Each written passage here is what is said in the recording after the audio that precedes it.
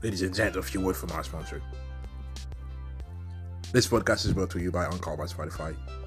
This is the easiest way to make a podcast with everything that you need all in one place. Encore has tools that allow you to record and edit your podcast right from your phone or your computer. When hosting on Encore, you can distribute your podcast or listen to platforms like Spotify, Apple, and Google Podcasts. Everything that you need to make a podcast is available all in one place on Encore. And the best of all, Encore is totally free. Download the Encore app today or go to encore.fm to get started.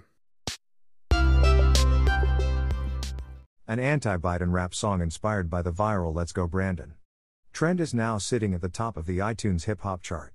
The song, performed by rapper Loza Alexander and titled Let's Go Brandon, first went viral on TikTok before making a fast rise up the iTunes hip-hop chart to clinch the #1 spot.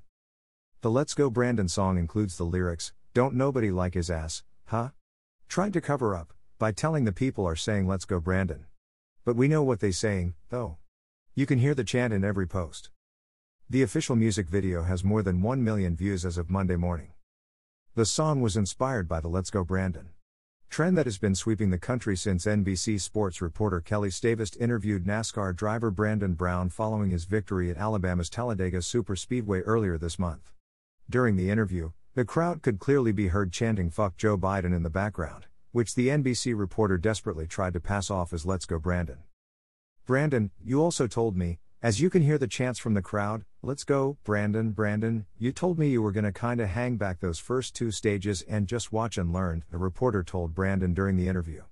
"What did you learn that helped you in those closing laps?" The interview quickly went viral on social media, with some users pointing out that the reporter intentionally attempted to misrepresent what the crowd was chanting.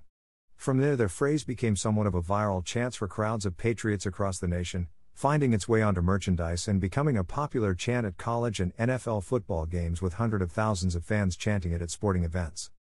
At one recent Georgia-Auburn college football game, one person rented a plane to fly a banner with the "Let's Go Brandon" phrase written on it, with the phrase largely replacing the more direct "Fuck Joe Biden" chants that had been spreading across the country. This past weekend, footage surfaced of the entire MetLife Stadium erupting in "Fuck Joe Biden" chants, with thousands of Jets fans screaming "Fuck Joe Biden" to celebrate their home team securing its first win of the season against the Titans. Unfortunately, there was no NBC reporters at the game to report on. Tell us that the crowd was actually chanting "Let's Go Brandon."